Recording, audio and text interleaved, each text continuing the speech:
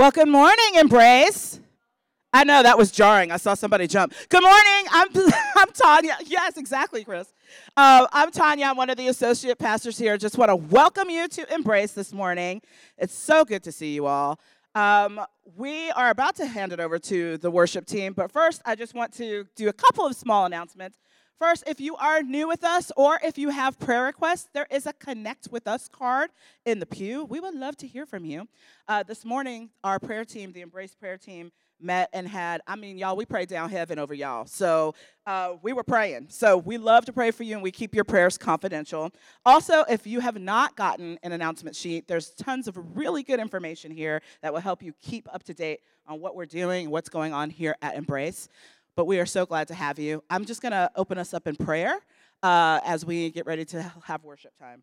Lord, I thank you that we are here together in your house. I thank you for those that are online that are wanting to just be with you today, wanting to spend time with you. I pray, Lord, for those that are coming in with carrying heavy, heavy things, that they would feel your presence and that we would all leave changed. It's in Jesus' name we pray. Amen. Amen. I invite everybody to stand as you're able this morning. We're going to begin by saying this call to worship together that we say each week. O Lord, let my soul rise up to meet you as the day rises to meet the sun. Glory to the Father, and to the Son, and to the Holy Spirit, as it was in the beginning, is now, and will be forever. Amen.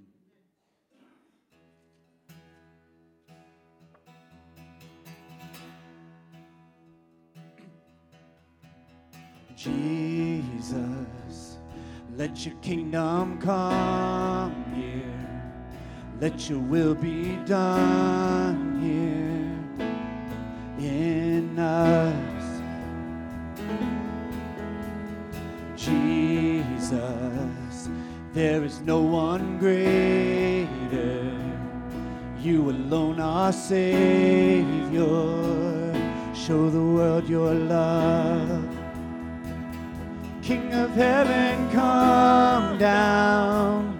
King of heaven, come now. Let your glory reign, shining like the day. King of heaven, come. King of heaven, rise up. Who can stand against us? You are strong to save, in your mighty name, King of heaven, come. We are children of your mercy, rescued for your glory. And we cry, Jesus, set our hearts towards you, that every eye would see you lifted high. King of heaven, come down. King of heaven, come now. Let your glory reign, shining like the day. King of heaven, come. King of heaven, rise up.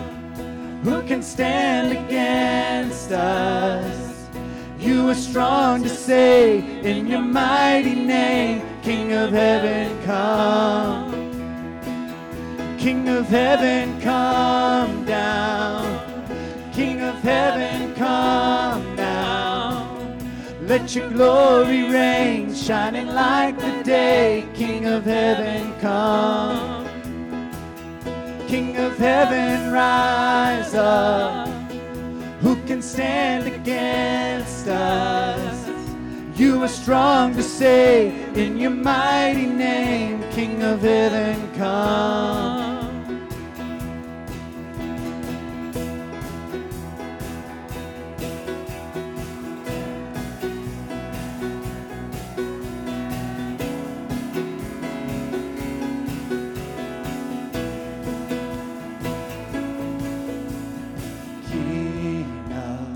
Heaven come,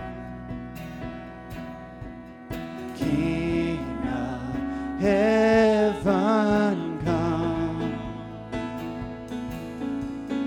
King of heaven come.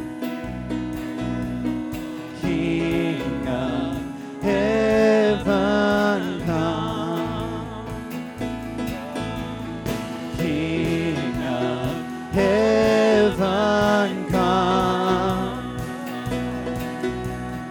King of heaven come.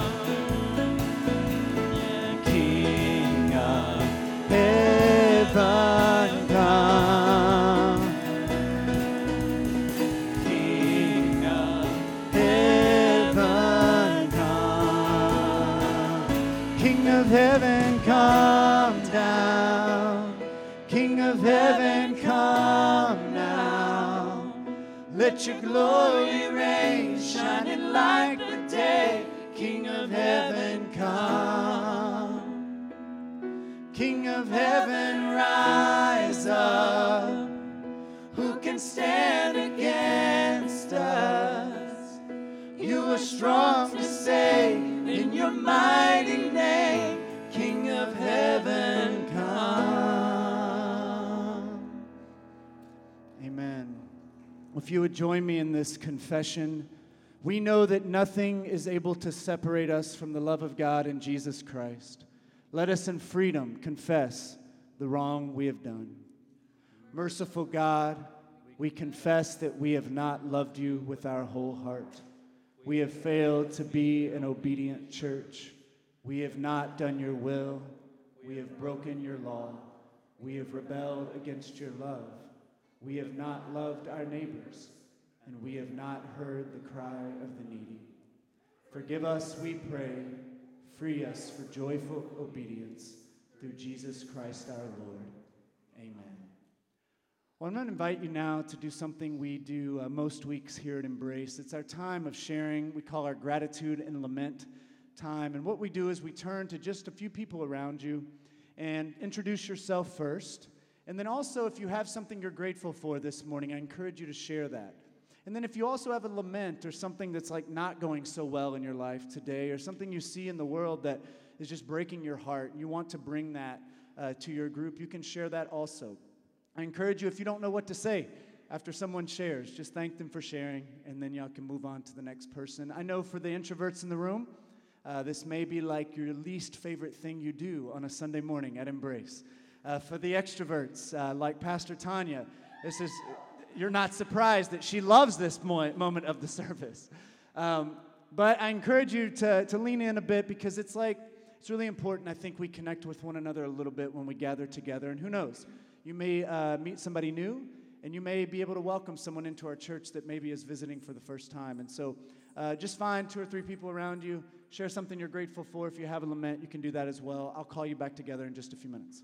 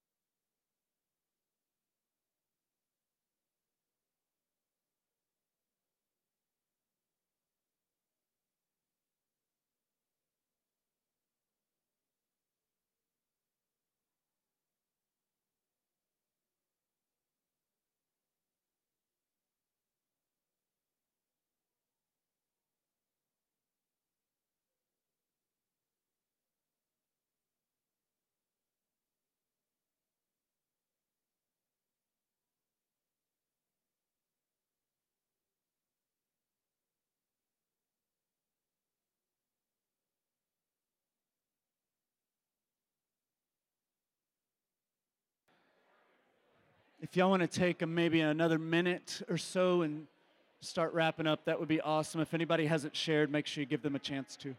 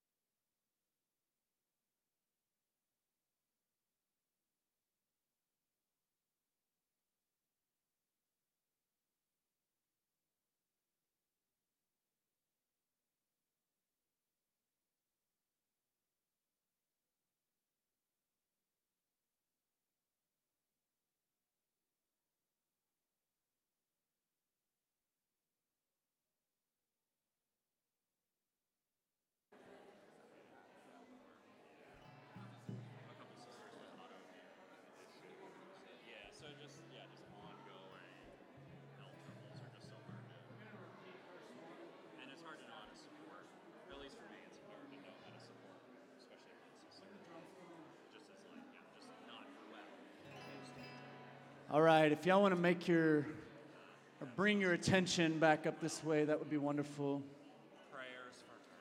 And I'm going to go ahead and invite you to stand as you're able. We've got a fun song we're going to sing this morning.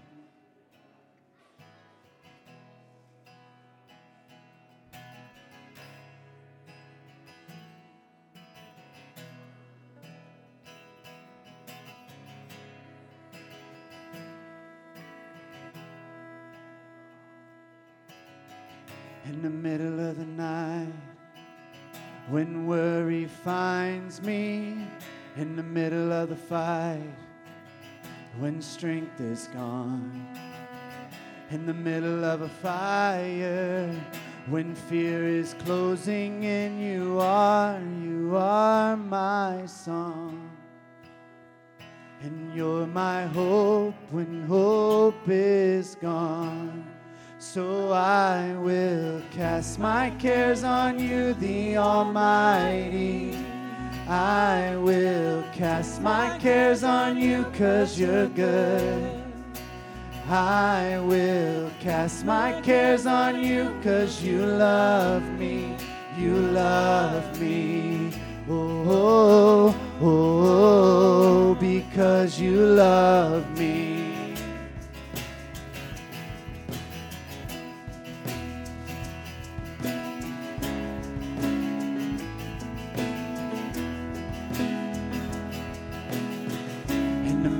The night, when worry finds me, in the middle of a fight, when strength is gone, in the middle of a fire, when fear is closing in, you are my song.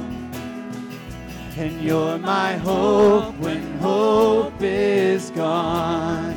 And I will cast my cares on you, the Almighty. I will cast my cares on you, 'cause you're good. I will cast my cares on you, 'cause you love me. You love me. Oh, oh, oh, oh, because you love me. God of glory, you are able, through your power, to be faithful. God of mercy, every moment you are near to me. Sing that again.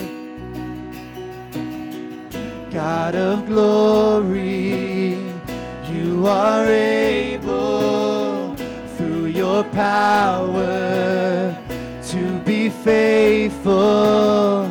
God of mercy, every moment you are near to me. You are near.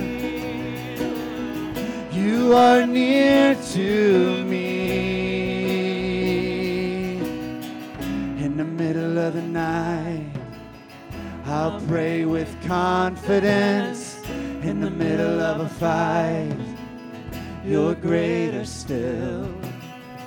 In the middle of a fire, your love is holding me. You are my song. And you're my hope when hope is gone. So I will cast my cares on you, the Almighty. I will cast my cares on you, 'cause you're good. I will cast my cares on you, 'cause you love me. You love me. Oh, oh, oh, oh, because you love me. Oh, oh, because you love me.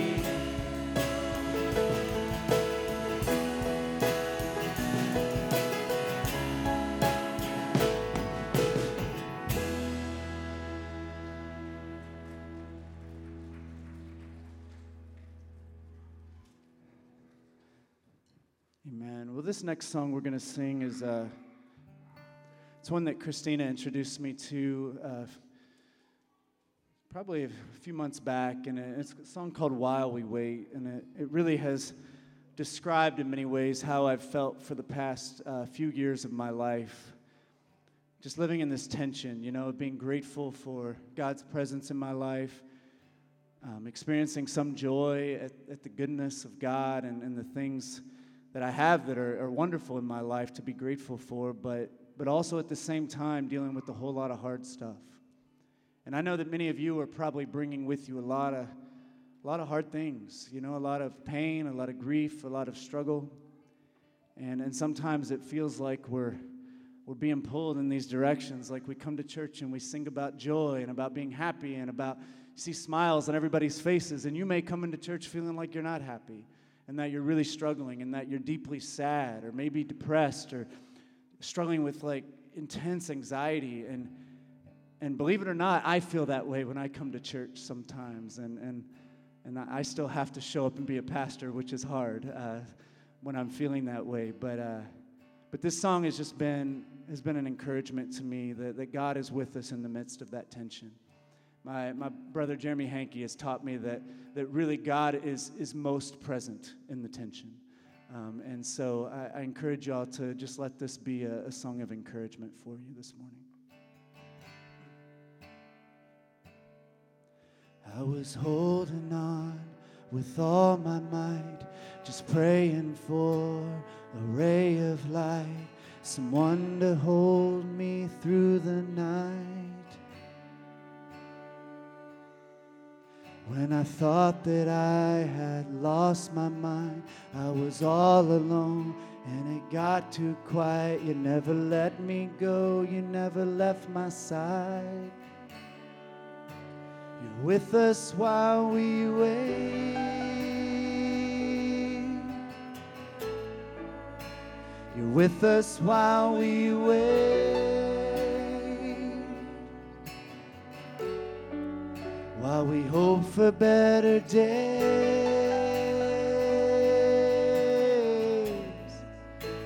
You're with us while we wait.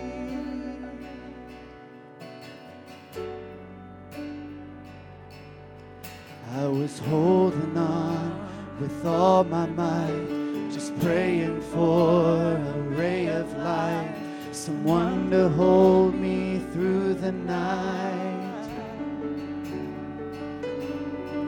When I thought that I had lost my mind, I was all alone, and it got too quiet. You never let me go, you never left my side. You're with us while we wait.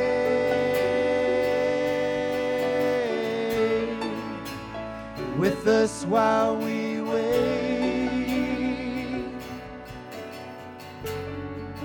While we hope for better days. You're with us while we wait.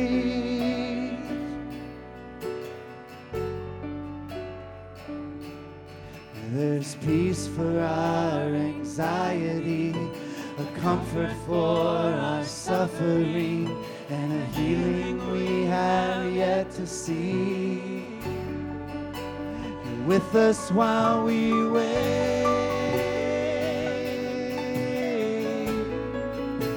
You're with us while we wait. While we hope for better days.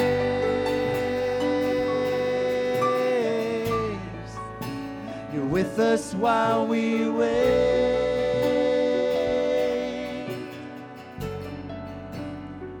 You're here in the center of all hopelessness, the middle of a faith that's left. You're lifting up our weary heads. You're here in the tension of the life that was, the here and now, the yet to come. And through it all, your promise stands. You're here in the center of all hopelessness, the middle of the faith that's left. You're lifting up our weary heads.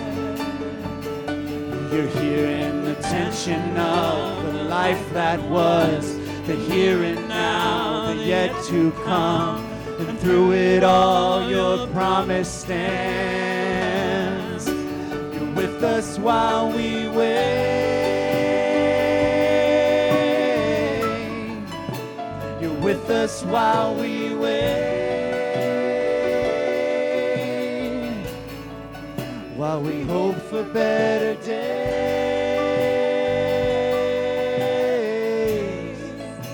You're with us while we wait. You're with us while we wait.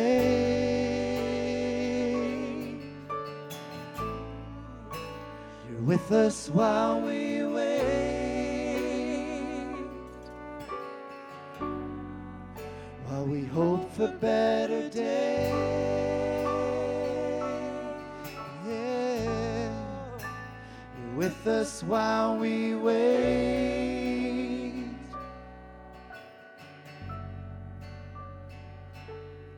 There's peace for our anxiety, a comfort for our suffering, a healing we have yet to see. God, we are so grateful that you are here with us today. We're grateful, Lord, that you are with us in this tension that we're living in now, this tension between the already of your promises and your goodness being available to us now, but the not yet of waiting for it to come in its fullness. And God, this morning we pray, come, Lord Jesus, come. We pray that you would come, that you would bring your kingdom here among us once and for all. We're sick and tired of all the violence and all the pain and all the suffering. And we need you today, Lord. We need you now. And we pray as we continue in our time together in worship that you would meet us, that you would be near to us, and that we would hear your voice and leave here encouraged and changed, Lord, by your presence. Pray all this in Jesus' name, and all God's people said together, amen. Well, I'm going to dismiss our children for their time of learning in the Wonder Room. Y'all can go ahead and have a seat. Let's give our kids a hand as they come up. So our Wonder Room is our children's ministry that happens every Sunday except the first Sunday of the month. It's for kids who are 4 years old all the way up to 5th grade. And so we have 3 classrooms now, which is great. And so we can spread them out a little bit more because we have got a lot of kiddos in our church. And we're just so grateful for them. If you're a parent who is new this morning or haven't been here in a very long time, then I ask that you walk with your child to make sure they have all the correct paperwork and stuff filled out, and introduce yourself to the volunteers. But I'm going to move down here while they're moving out of the room.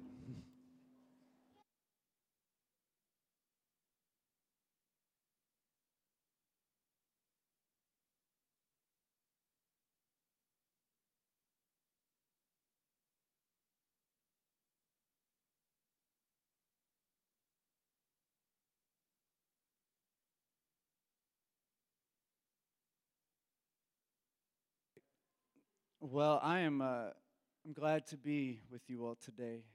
Glad to be sharing a few things with you this morning. You're going to have to see a little too much of me today. I apologize. But I'm going to share a word with you in just a moment. Before that, we're going to pray. But I did want to share a couple of quick announcements. If you don't know me, my name is John, and I'm the lead pastor here at the church. And just welcome to you, particularly if you're visiting for the very first time. Love that you're here today, and would love to meet you before you head out. If I've not ever had a chance to meet you, I'd love to meet you this morning. And so I have a couple of things I do want to emphasize. We don't always share the announcements out loud, but I do want to share a couple that we need to highlight today. Well, really just one I want to highlight. I encourage you to read through the announcement handout, though, to familiarize yourself with what's going on. The big announcement I want to mention now is that we are hiring in our nursery.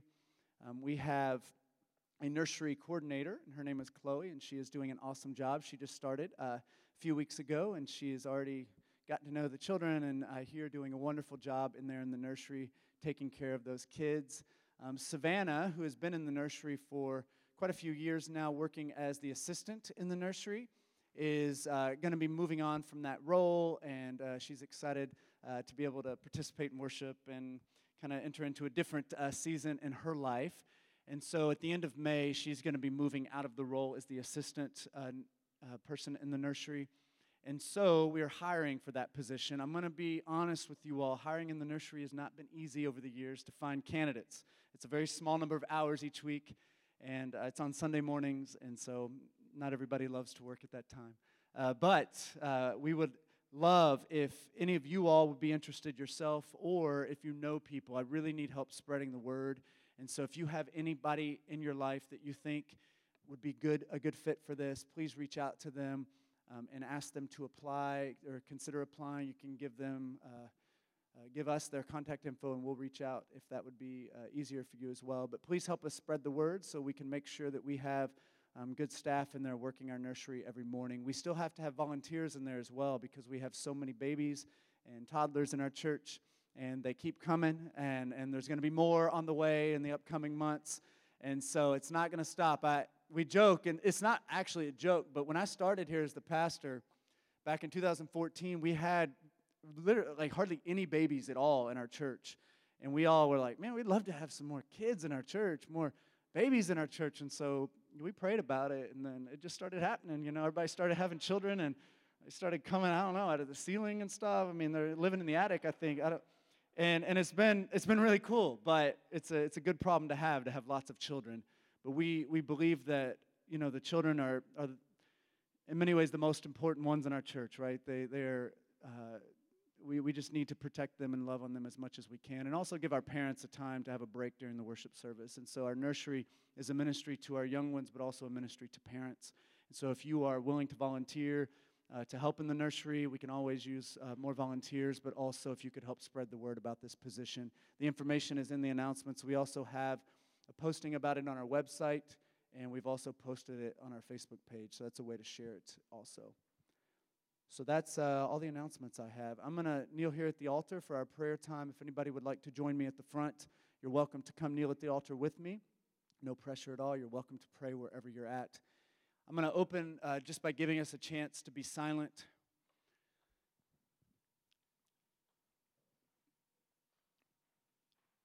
Some of you may be uncomfortable with silence, and I understand that. If your mind starts racing to all different places, that is totally fine. Mine's probably doing the same thing.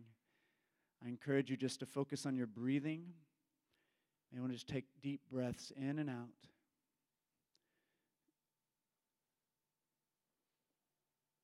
Our breath and God's Spirit are very closely related. So much so that some of the same words for spirit and breath are used in Scripture. And so I encourage you to breathe and be reminded of God's sustaining Spirit that is moving all throughout this space and even moving in us and through us this morning.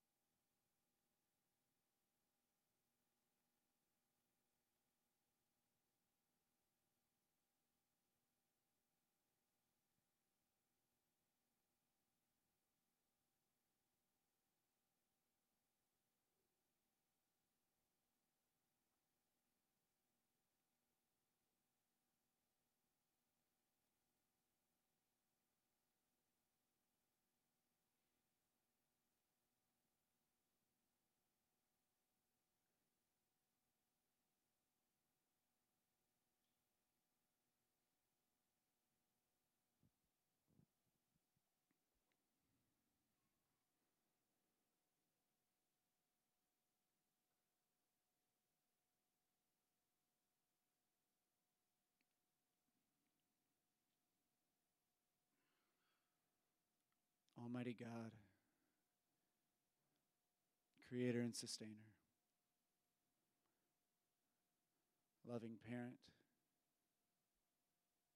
and friend. We come to you this morning with hearts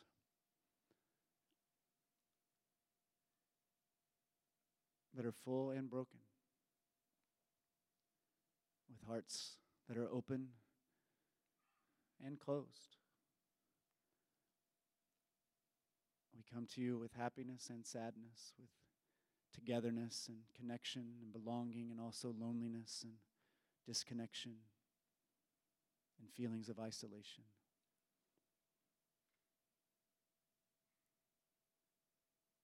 We come to you this morning with health and sickness.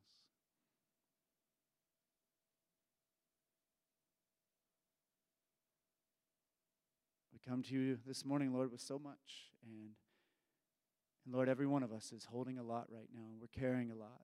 And Lord, we are seeking to believe your words that your burden is easy, or your yoke is easy and your burden is light.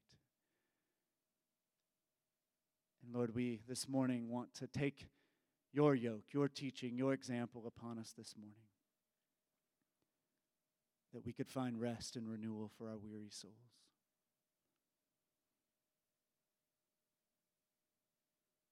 I pray, Lord, you would meet us here in this time, and that we would find you, that we would find whatever it is that we're seeking and find our answers and our hope in you. I pray, Lord, this morning you would just continue to bring us closer to one another, that you would continue to bond us to one another as a church community, as complex and diverse and odd as we may be sometimes. I pray, Lord, you would just continue to bring us together, unite us as one. Help us, Lord, to be a true witness to that unity, Lord, that you desire for your people so much, particularly in this divided and fractured and disconnected world that we're living in. I pray, Lord, that you would help us also to be at peace with ourselves, that we would be at peace with you and at peace with one another, and that we would actively work for your peace, beginning in our own hearts and spilling out into our faith community, and then work with others hand in hand to bring your peace and your justice in our community around us. Lord, this morning we lament that there is no biblical peace right now. We see glimpses, Lord, but there is so much that does not represent your shalom in our community. We lament the continued gun violence and the continued just loss of life that we see and experience each day right here in our community, even in the recent hours, Lord. We lament that, Lord, and we lay it at your feet. We are tired and we are angry and we are upset about all the senseless amount of death. And many of us are also afraid, and we're worried and we're scared and anxious, potentially even for our own safety, Lord. And we pray you would meet us and comfort us in all the things that we're feeling and experiencing now. But Lord, I pray this morning that we could find some rest for our souls, for our spirits, for our bodies, and that we would be able to maybe let go some of the armory and the kind of walls that we've built up around ourselves, and allow you in, allow others in this morning, so that we can change a little bit, so that we can become more and more holy, more and more like you. We need you, Jesus, so much, and we just pray that you would meet us now. And now we join together and pray this prayer that Jesus taught us, his disciples, to pray. Our Father, who art in heaven, hallowed be thy name. Thy kingdom come, thy will be done, on earth as it is in heaven. Give us this day our daily bread, and forgive us our debts as we forgive our debtors. And lead us not into temptation, but deliver us from evil. For thine is the kingdom and the power and the glory forever. Amen.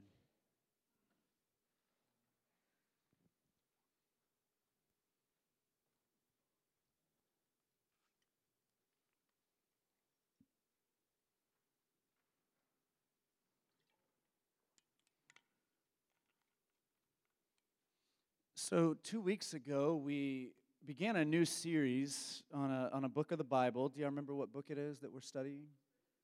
First Peter. Good. Y'all do pay attention. This is great. I'm excited about this series. I hadn't had a chance to really dig into First Peter too much until this week because I'd been on vacation and a couple other folks had preached. We had Dr. Reese, who preached a couple weeks ago, introduced us to this book. She's done a lot of research and helped written a commentary on this book. I mean, she's got a lot of knowledge on First Peter, which was awesome to have the honor and privilege of her being here. And then last week, Christina picked up right where she left off. And so when Christina and I were looking at what they call the Revised Common Lectionary, we've used the lectionary as a guide for our sermon series throughout the last few years. And it's been really nice because it's kind of forced us into preaching on some things that maybe you normally wouldn't hear preached on in church, you know, because if it's just one pastor or a couple of pastors just picking whatever is on their heart for that particular week, they're often going to pick very similar things every week, you know, because I've got my own things that I really like to talk about. Christina has her things. And so if it was just us kind of picking those texts, then we may not get really a wide range of looking at kind of the scope of Scripture. And so I was really excited when I looked at the Revised Common Lectionary for this time after Easter because it had like 6 weeks in a row of readings from 1 Peter. And I had the thought that, like, you know, I haven't spent much time in 1 Peter. We've really never done any sermons in 1 Peter at Embrace. And so I thought, man, let's just do a series on it. This will be a great learning opportunity. And this is really how I like to approach preaching, that I like to pick ideas and scriptures that aren't as familiar to me because it's more exciting for me that way to preach on those things because I get a chance to learn and to research and dig into things that maybe I normally wouldn't study. And I kind of have a rule when I preach that if I'm not learning something new from my sermon, or if I'm not being inspired or challenged in some new way, then I'm not going to preach it because if it's not inspiring or exciting to me, then how can I expect it to be exciting to you all, right? And so it's been really neat at Embrace because I've been on a journey of learning and growing and learning all these new things, and then you all have been on that journey along with me and our other preachers and teachers here at the church. Now, I imagine many of you all are like me, that you maybe aren't very familiar with the book of 1 Peter, that you maybe have not spent a lot of time studying this particular letter. Am I right? I mean, I imagine we don't have a lot of people who have heard lots of sermons or read a lot about this particular book. It's kind of like tucked back at the back of the Bible, and so it's easy to kind of miss and overlook. You know, there are a couple of good verses from 1 Peter that are really good for like memory verses that I'm sure you've heard in the past, and you probably will know when we get to those particular verses, but I think it's mostly ignored. Joel Green, a great New Testament scholar, he called it the junk mail of the New Testament, and it kind of gets filtered into the junk mail. We're like, well, it's not really for the inbox, right? We don't want to spend too much time looking at this particular letter, and it's been kind of stuck in the back of the Bible after all of Paul's letters. And so if you want to know how the New Testament's arranged, it's really not all that complicated. You have the 4 Gospels first, Matthew, Mark, Luke, and John. John's at the end because John is kind of different than Matthew, Mark, and Luke. Then you have the book of Acts, which is about the early church. And then after that, it's all of Paul's letters, like all in a row. And they're arranged in no particular order, only from like longest to shortest, basically, all right? And so it doesn't mean Romans is more important than, you know, Ephesians. It's just that's how they laid it out. And then after that, you have other letters from the Bible that are written by people that we may don't know who wrote those books, or they're not written by Paul. And so since Peter's after Paul and people love to preach on Paul's letters, then he's kind of like hiding in the shadow of Paul a little bit. And so we're going to bring Peter out into the light, out of the shadows this morning, so that we can get a little bit more into his book. Now, I just want to be honest with you all. I think there's good reason why people avoid 1 Peter. It's not just because it's in the back. It's not just because it's living in the shadow of Paul. If you've read 1 Peter throughout this, maybe you decide I'm going to read through it or something, you'll notice that there are some difficult things in the book of 1 Peter that are hard to understand. Like, there's good reason why preachers avoid 1 Peter, because some of the text, like, I don't want to preach on. The one for this morning is that one of the ones I never wanted to have to preach on, yet this is what we find ourselves looking at today. And so I get why people don't want to read it. The biggest issue that I have with the book of 1 Peter is that it seems like Peter advocates this kind of like hierarchy of relationships in society where some people have authority and then others are just kind of in a position where they're supposed to be ruled or they're supposed to submit to kind of those who are in authority above them. I'll give you some examples. He tells his audience to submit to the governing authorities. That is one of the passages. And now that is hard for those of us who have learned to value protest and like strategic non-cooperation like Martin Luther King and others have been engaged in. And those of us who see the value and the biblical value of protest, hearing people say submit to governing authorities is kind of like, what if they're not good governing authorities? We're just supposed to submit, right? We have questions about that. One of the hardest ones is that slaves are challenged to submit to their masters in 1 Peter, which clearly is troublesome in our world today. And it would be troublesome then, I imagine. Wives are asked to submit to their husbands, which for people like me who believe in equality in the marriage relationship, this is hard to understand, right? He also calls younger folks to submit to their elders. And a lot of younger folks don't want to submit to their elders. And so you can understand why that would be a hard one to read. And all at the same time, Peter seems to be advocating for a gospel that destroys hierarchies and creates freedom and equality. And so you can see like why this letter might be hard for people to understand and accept. These are the kind of passages that a lot of us just ignore, and we just like, I'm not really going to pay attention to that one, you know. But this is where we're at. This is what we're studying. Much of this letter feels kind of out of touch to us, to the ways that we see things in 21st century American democracy. There are times I want Peter to say things that Peter doesn't say. Have you ever had that experience when you read the Bible? I wish they just said this outright, very specifically. Well, he doesn't. He doesn't say the things I want him to say. And our text for today is a perfect example. When I got back from vacation, I looked at the text for this week, and I had the thought, really? I have this one? I don't want to preach this one. But here we are. And so let me read it for you. This is from 1 Peter 2, starting at verse 18 through verse 25. And I'll tell you, verse 18 is actually left out of the lectionary reading, but you cannot understand the rest of it without understanding verse 18. You can see why maybe they chose to leave out verse 18, because it's the very first one, and it's a hard one to accept.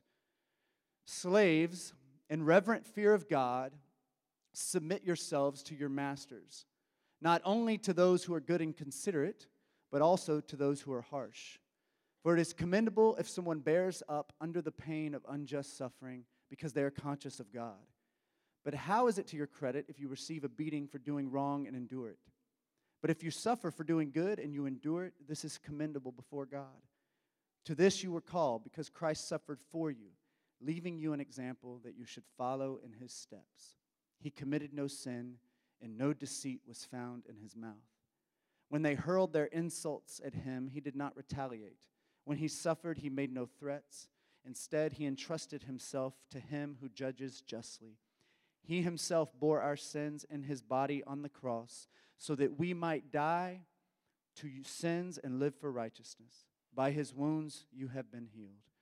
For you were like sheep going astray, but now you have returned to the shepherd and overseer of your souls. Now, do you see what I mean about this passage and me not wanting to preach on it? It's uncomfortable, right? It's an uncomfortable part of Scripture, particularly for those first verses, right? I really don't like that the Bible tells slaves to submit to masters. I really wish Peter had just said, slavery is evil, it is wrong, and we're all going to work to end it and eradicate it from the world. I wish Peter had said that, but he didn't. And that's a hard truth about the Bible. But I think one thing we have to remember about the Bible is that these letters were written 2,000 years ago. That is a long time, all right? Think about in our country, the history of our country is a few hundred years old. Think about going back 2,000 years. And it was written in a land that is thousands of miles from here, in a culture totally different from our own. One thing that I have said many times over the last couple of years is that we must respect that distance between us and the biblical world. We are a long ways removed from them by time and by distance and by culture. We can't expect the biblical writers to be where we are today. They were human, just like you and me. There was a partnership in the way the Bible was written. It was Spirit-inspired, but these were human beings trying to make sense of the world around them and figure out how Jesus had transformed everything and what Jesus meant to them in their moment. And then we're trying to take truths from that and apply it to today. I wish that all Christians in the early church had ended the practice of slavery immediately after Jesus, right? That they just said, we're done with this, and ended once and for all. But it took time, and too much time, you could argue, for a critical mass, enough Christians to come to accept that slavery is evil and against God's purposes in this world. And so as we approach this text, we need to respect that distance, all right?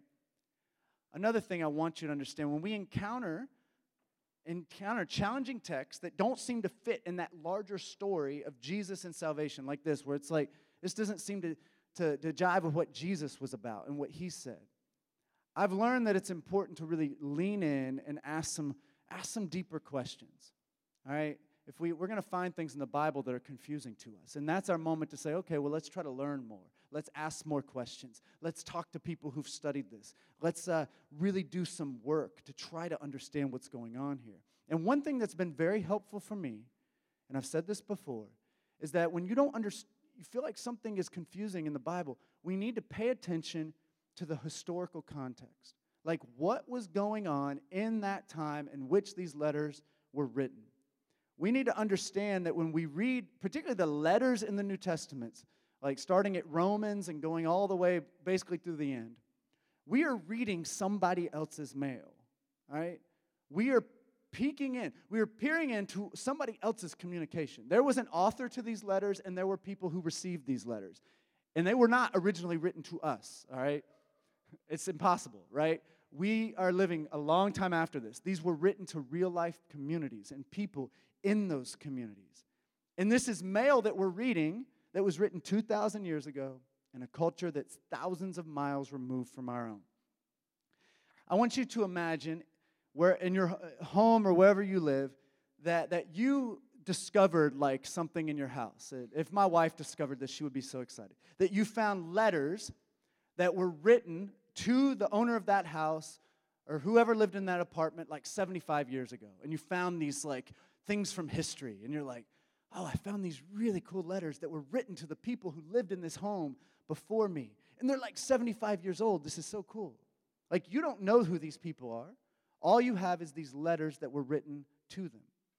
Now, if you started reading through those letters, you're going to be a little bit confused about what's going on, probably, right? I mean, you're going to be able to pick up on some stuff. Well, maybe they had this kind of relationship. Maybe they went on this trip, and this is what they're referencing. But you're going to be very confused about a lot of the stuff that they're talking about because it was written 75 years ago, and you don't know who the people are. You don't know what was going on in their lives, and you may not have any idea what was even going on in America 75 years ago, right? If you don't know much about history.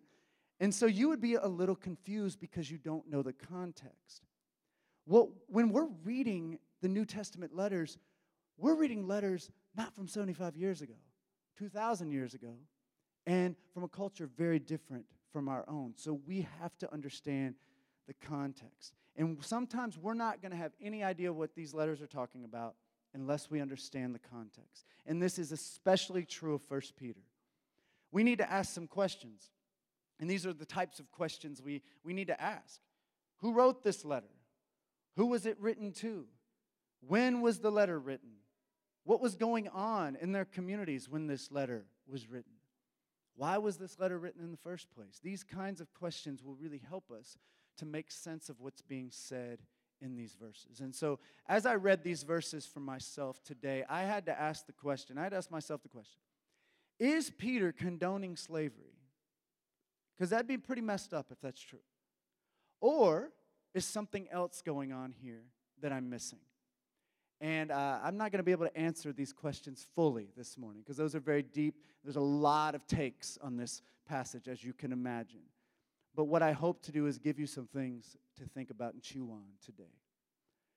So just to be honest, as a white, privileged man in America, I have very little understanding of slavery. Okay, I've studied slavery.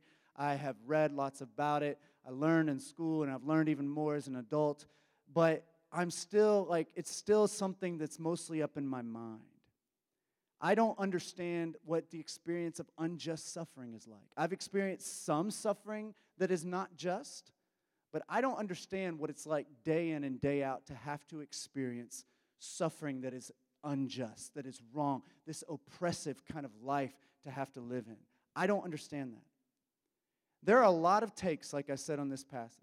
And I'm not claiming to know exactly how to look at it. But today I'm going to prioritize and lift up the work of two black scholars that I read, Dennis Edwards and Shively Smith. And the reason that I want to lift up their work, because there are a lot of white men like me that write about the Bible, okay? There's more than you could ever imagine. And they have great things to say. But today I want to highlight these black scholars because for me, for black Americans, as I think about it, slavery is more than just a concept to study or something in the mind. It's something they feel and experience deep in their souls. And so there's a lot that we could say about the historical context for today. But the most important fact I want to share with you today is that this letter of 1 Peter was written from the margins of society. It was written by a person on the margins, and it was written to people on the margins. These folks were not in the landowning class. They weren't in a ruling class. They were not the governors and the leaders in their community. These were folks who lived on what some have called the underside of society. They were scraping and fighting each day in order to survive. Now, this is interesting because if you read 1 Peter, you're going to notice that there's a lot of talk about suffering. In upcoming lectionary texts, there will be talk of more suffering. And you can imagine 1 Peter, or the writer of 1 Peter, which is believed by most to be Peter himself, the apostle, that Peter would talk about suffering because his people were experiencing a lot of suffering. And so that makes sense, right? There were a lot of suffering going on in that world. It's interesting to me because often literature from history, at least the stuff I've read in the history books, was written mostly by people in powerful positions. It was written by people in powerful positions, and a lot of the stories that they're telling in these works are about other kind of powerful people, right? They're about kings and about people with money and wealth and land. And it's interesting to me and pretty fascinating that that's not the case for the Bible. By and large, the Bible was written by people who were on the margins for people on the margins. What a fascinating text. A collection of texts that we have right here as our sacred text for our community. So during those days that the book of 1 Peter was written, it was common for early Christians to experience random acts of violence. They were marginalized people, and they were often victims of random acts of violence, victims of public shaming. We've talked about that in the past, where there were ways in that honor-shame culture, if you were publicly shamed, it would be really bad for you and your family and your business and whatever you're trying to do to get by. They were often victims of economic exploitation. Sometimes they were singled out and targeted for their beliefs because of their strange practices that they had, like taking the Lord's Supper and having love feast is what they call, where they would come and gather around. People misunderstood the Christians, and they would often single them out and target them. They had this different way of living in the world. The Roman government grew increasingly over time suspicious of the Christians. And it wasn't uncommon for powerful people just to pop into a community and pull people out and abuse them, harass them, arrest poor Christians, just to show their force and just to show that they could. This was a really, really hard existence to live in. And most of us in this room do not understand what it's like to live in that kind of community.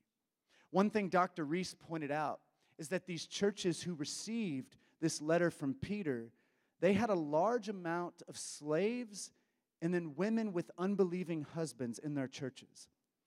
And I think this is pretty cool, actually, because it shows that the early church truly was reaching out to the most vulnerable people in their communities.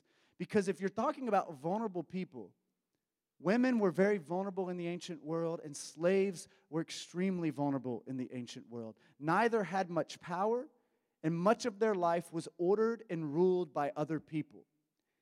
Yet, these folks with little to no power, who struggled each and every day, they found something beautiful in the gospel of Jesus Christ. The gospel told them that they were children of God, deeply loved and valued. The gospel said that these walls and hierarchies that our world makes actually don't matter in God's eyes, and that the gospel has the power to tear them down, that they were actually equal to everybody else, and they had dignity and they had power. And so you can imagine when they found this new community of people, this Christian community of people who accepted them and loved them and treated them as an equal sibling in Christ, not as a slave or a wife of little value or worth, that they would have been overjoyed by finding this kind of community. And Peter spends much of his letter talking about that community, the Christian household, how we ought to relate to one another within the Christian community with equality and love. However, the hard reality was that these same slaves and these same women with unbelieving husbands were still subject to the rule of the head of the household in which they lived out in the real world, right? In the Christian household, they found love and equality and dignity, but at home, they were still under the rule of other people. And so Peter spends a lot of time in his letter addressing that other reality. How to live out there in the world where life is tough. And it's not that simple just to change things. They weren't going to overturn the system of slavery just in their tiny little church community, at least not very easily. And so they had to figure out how we're going to live out in that harsh world in which we live where there's little possibility to change. And that's not a reality I've had to experience in my life. I think we need to think of 1 Peter. It is a letter of encouragement, but I think even more so, it is a letter of strategy. How will you navigate the harsh reality that you face each and every day of your life? How are you going to survive out there in the world when you have no power? When you're at your lowest moment, how can you stay committed to Jesus? It's really a letter of survival. I want you to imagine Peter. And we'll accept that the author of this letter is the Apostle Peter. Peter, in his old age, is giving practical wisdom to people that he loved dearly. I imagine Peter is kind of this elder in the community, and he's just like, yeah, I love you, and I want you all to live. I want you to survive. I don't want you to bring unnecessary attention to yourselves or unnecessary hardship or pain. I want you all to make it. And so he wanted to try and help them make the best of these really hard circumstances. I mean, think about it. Peter had seen a lot. Peter was that brash young man who wanted to call down fire from heaven on a Samaritan village because they disrespected Jesus. Peter was a tough dude.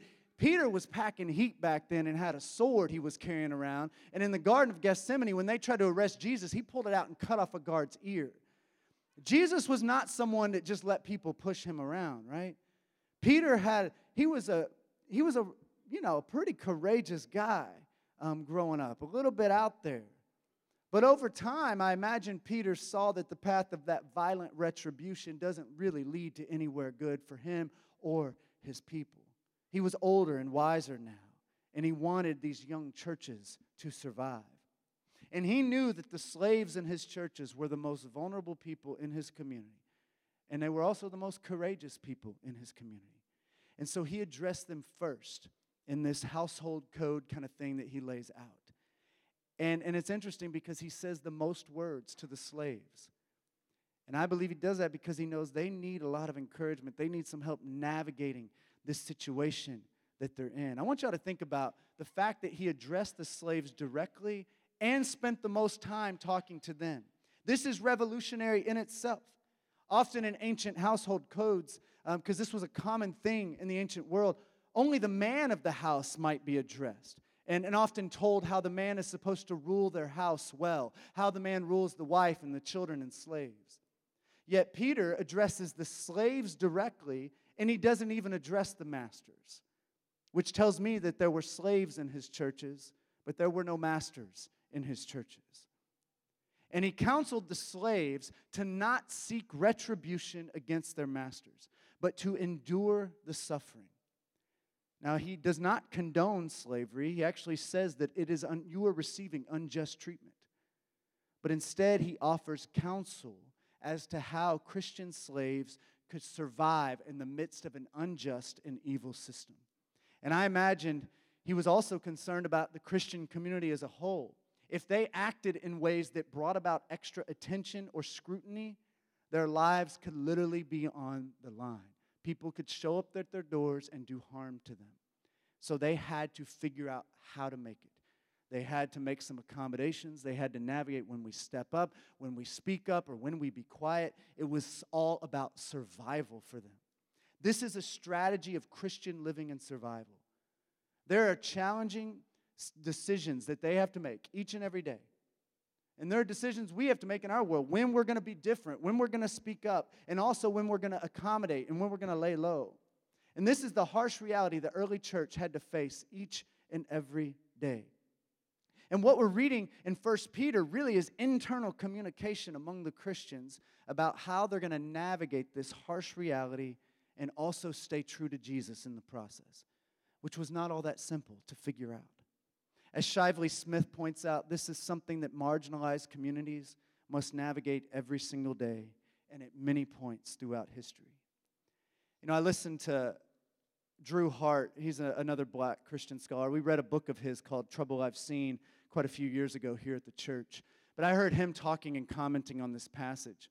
And he reflected on his experience growing up as a young black man learning how to drive in America.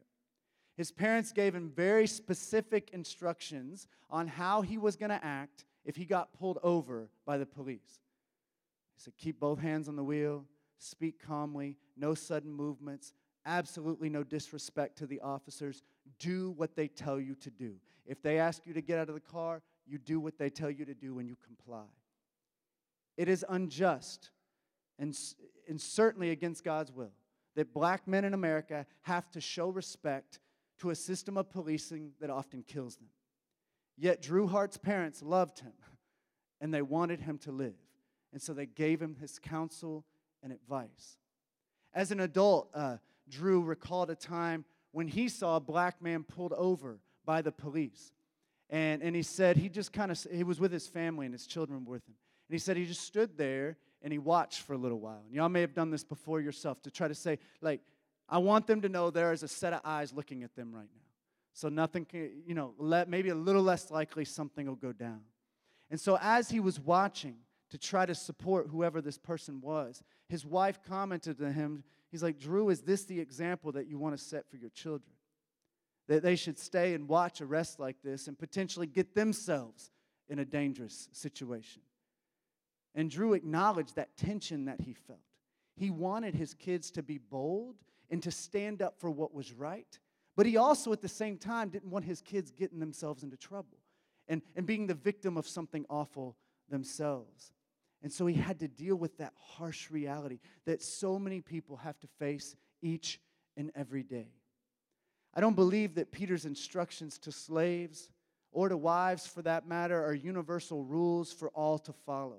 But they are instead words of wisdom that were given to people in very specific situations who were facing impossible challenges.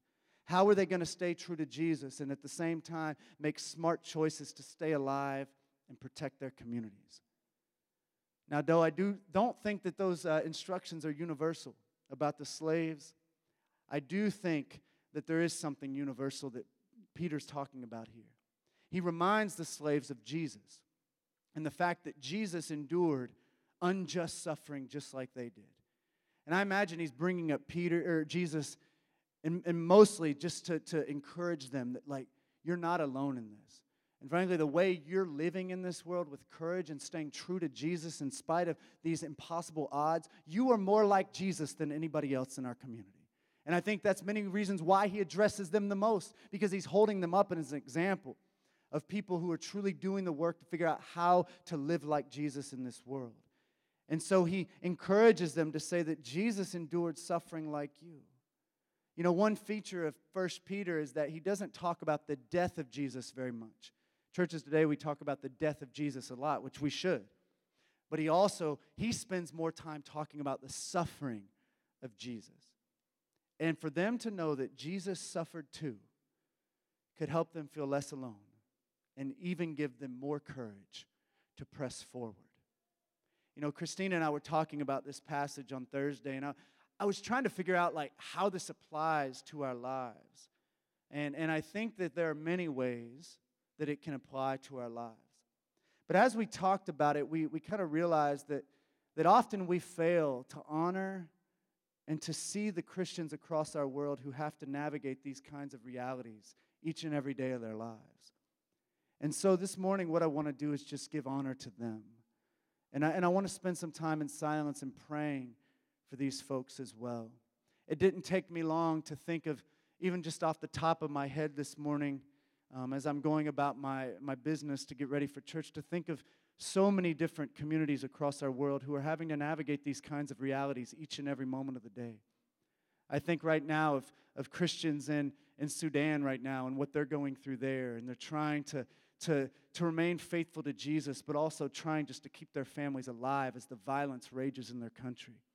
I'm thinking about in Ukraine as many people are Christians trying to stay true to Jesus and his call to love their enemies, yet at the same time, a foreign power has come in and just wreaked havoc and destroyed their country and taken so many lives. I think of Palestinian Christians right now who are living in the West Bank and in Gaza and trying to navigate the reality of loving both their Jewish and Muslim neighbors and figuring out how to survive in a place that is violent and incredibly difficult for them to get by. I think of people here in our own country, a lot of my immigrant friends who have to navigate the reality, do I even drive at night, because they're worried about getting pulled over, potentially getting deported. I know plenty of folks who want to speak up and try to change the immigration system, but they have to navigate, well, if I speak up, it can bring attention to my family, and I don't want my family to be harassed by immigration enforcers or anything like that. And so there are these realities that people have to face all the time. And I'm sitting here thinking in my own life, I don't have to think about this very often at all. So we ought to give honor and respect, and we ought to pray for those folks all across our world who are having to navigate this stuff each and every day. And we also need to think about how we can be in solidarity with them. And that's a harder question to answer, because that's going to take a lot of sacrifice. That's going to take a lot of grit and a lot of courage to figure out where we enter into some of these struggles with other folks and provide as much accompaniment we can in a journey that many people are facing, that we can't maybe fix a situation, but we can come alongside folks and join them in their journey to try to see their lives be better and see more freedom in this country and we're living in today. And so I'm just going to take a moment of silence before we take communion in order to honor these Christians across our world who are staying true to Jesus in the midst of impossible situations of pain and suffering. People who have to make difficult decisions about how they will survive and keep moving forward, all the while staying true to their faith and commitment to Jesus. So let's take a moment of silence now.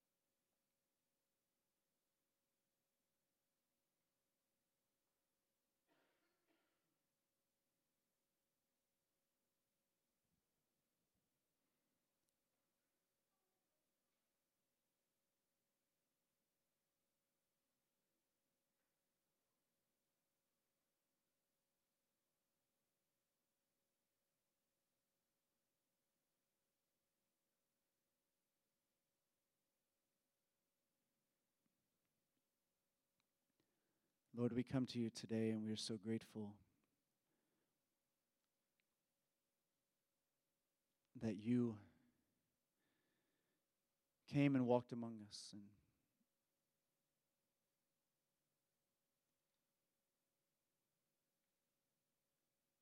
and that, God, you were willing to endure so much for the sake of this world, for the sake of us. And God, we're just so grateful that we have such a compassionate God.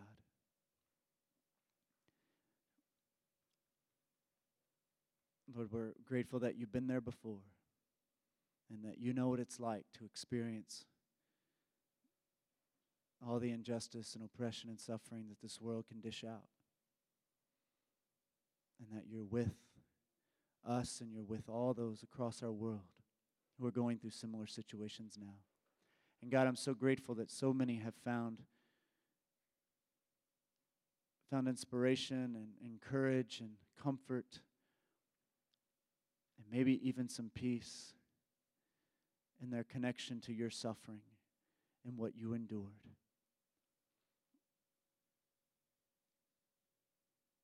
And we pray for those folks now as they're on our hearts. And God, I pray that you would help us to truly have the courage to discern where we fit into all this and how we can then follow your example of what you endured in your last days and throughout your life and what you endured on the cross and how you invite us into a way of life in this world that may well indeed lead us into similar spaces. Help us to have the courage to truly be people of compassion and solidarity with those who are struggling. And Lord, we repent for any ways that we've been a part, ourselves or part of a system or a society that inflicts unjust suffering upon others. And we pray we would search our hearts this morning and figure out how we, Lord, can truly repent and turn away from that and walk in the path of freedom and compassion and accompaniment. Lord, we need you so much. And God, we just pray that you would meet us this morning in this meal that we're going to share together, that you would meet us in communion, that, Lord, as we come and share this meal that you shared with your disciples so long ago, and we can carry on that tradition, Lord, I pray that we would also just experience your loving presence just as they did the very first time around that table. That as we eat the bread and drink the juice, that we would truly experience your love and your grace, and that we would leave here different because we've encountered you, the living God. We pray you would pour out your Holy Spirit upon these common things, that they would be for us the body and blood of Christ. Pray all this in Jesus' name. Amen.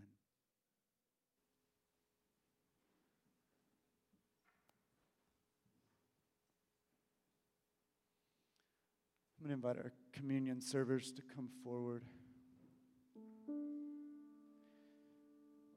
We're going to share communion this morning like we do each week at Embrace. I just want you to know that we practice an open table here, that you're welcome to come and take communion regardless of who you are or what tradition you come from. If you want to know Jesus more, then I know that Jesus' arms are open wide, inviting you to come.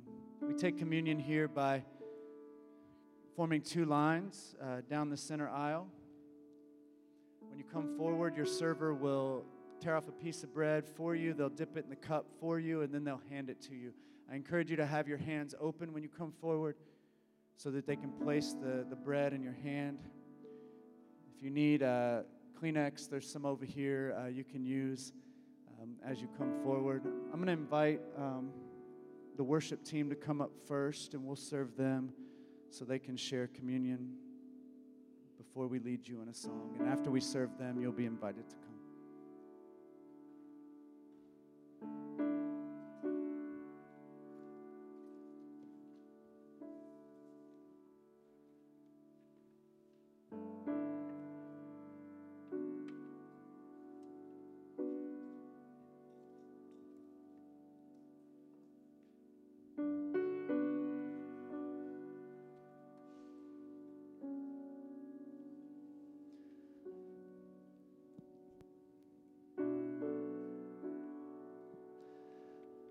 Well, you all are invited to come anytime you feel led. If you need prayer, then I see Pastor Tanya in the back, and she'd love to lift you up in prayer back there if you need that this morning.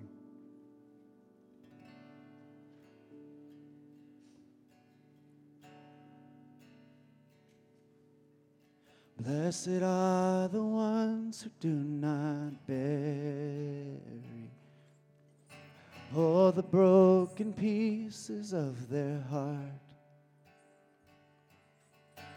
Blessed are the tears of all the weary, pouring like a sky of falling stars. Blessed are the wounded ones in mourning, brave enough to show the Lord their scars. And blessed are the hurts that are not hidden, open to the healing touch of God. The kingdom is yours. The kingdom is yours. Hold on a little more. This is not the end. Hope is in the Lord. Keep your eyes on Him.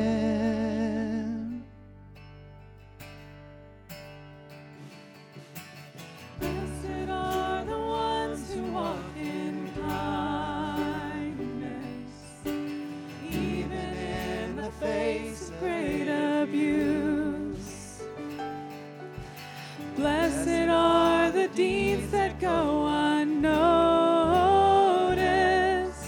serving with unguarded gratitude. Blessed are the ones who fight for justice, longing for the coming day of peace. Blessed is the soul that thirsts for righteousness, welcoming the last, the lost, the least. The kingdom is yours. The kingdom is yours. Hold on a little more. This is not the end. Hope is in the Lord. Keep your eyes on Him. Oh.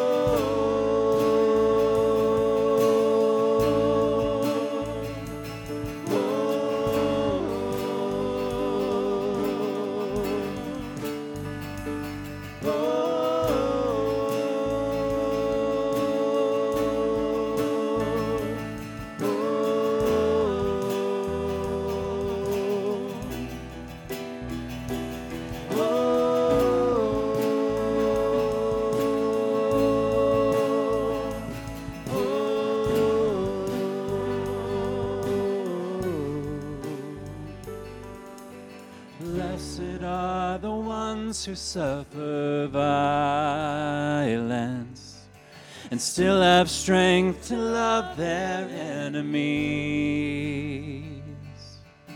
Blessed is the faith of those who persevere. Though they fall, they never know defeat. The kingdom is yours. The kingdom is yours. Hold on a little more. This is not the end. Hope is in the Lord. Keep your eyes on Him. Hold on a little more. This is not the end. Hope is in the Lord. Keep your eyes on Him.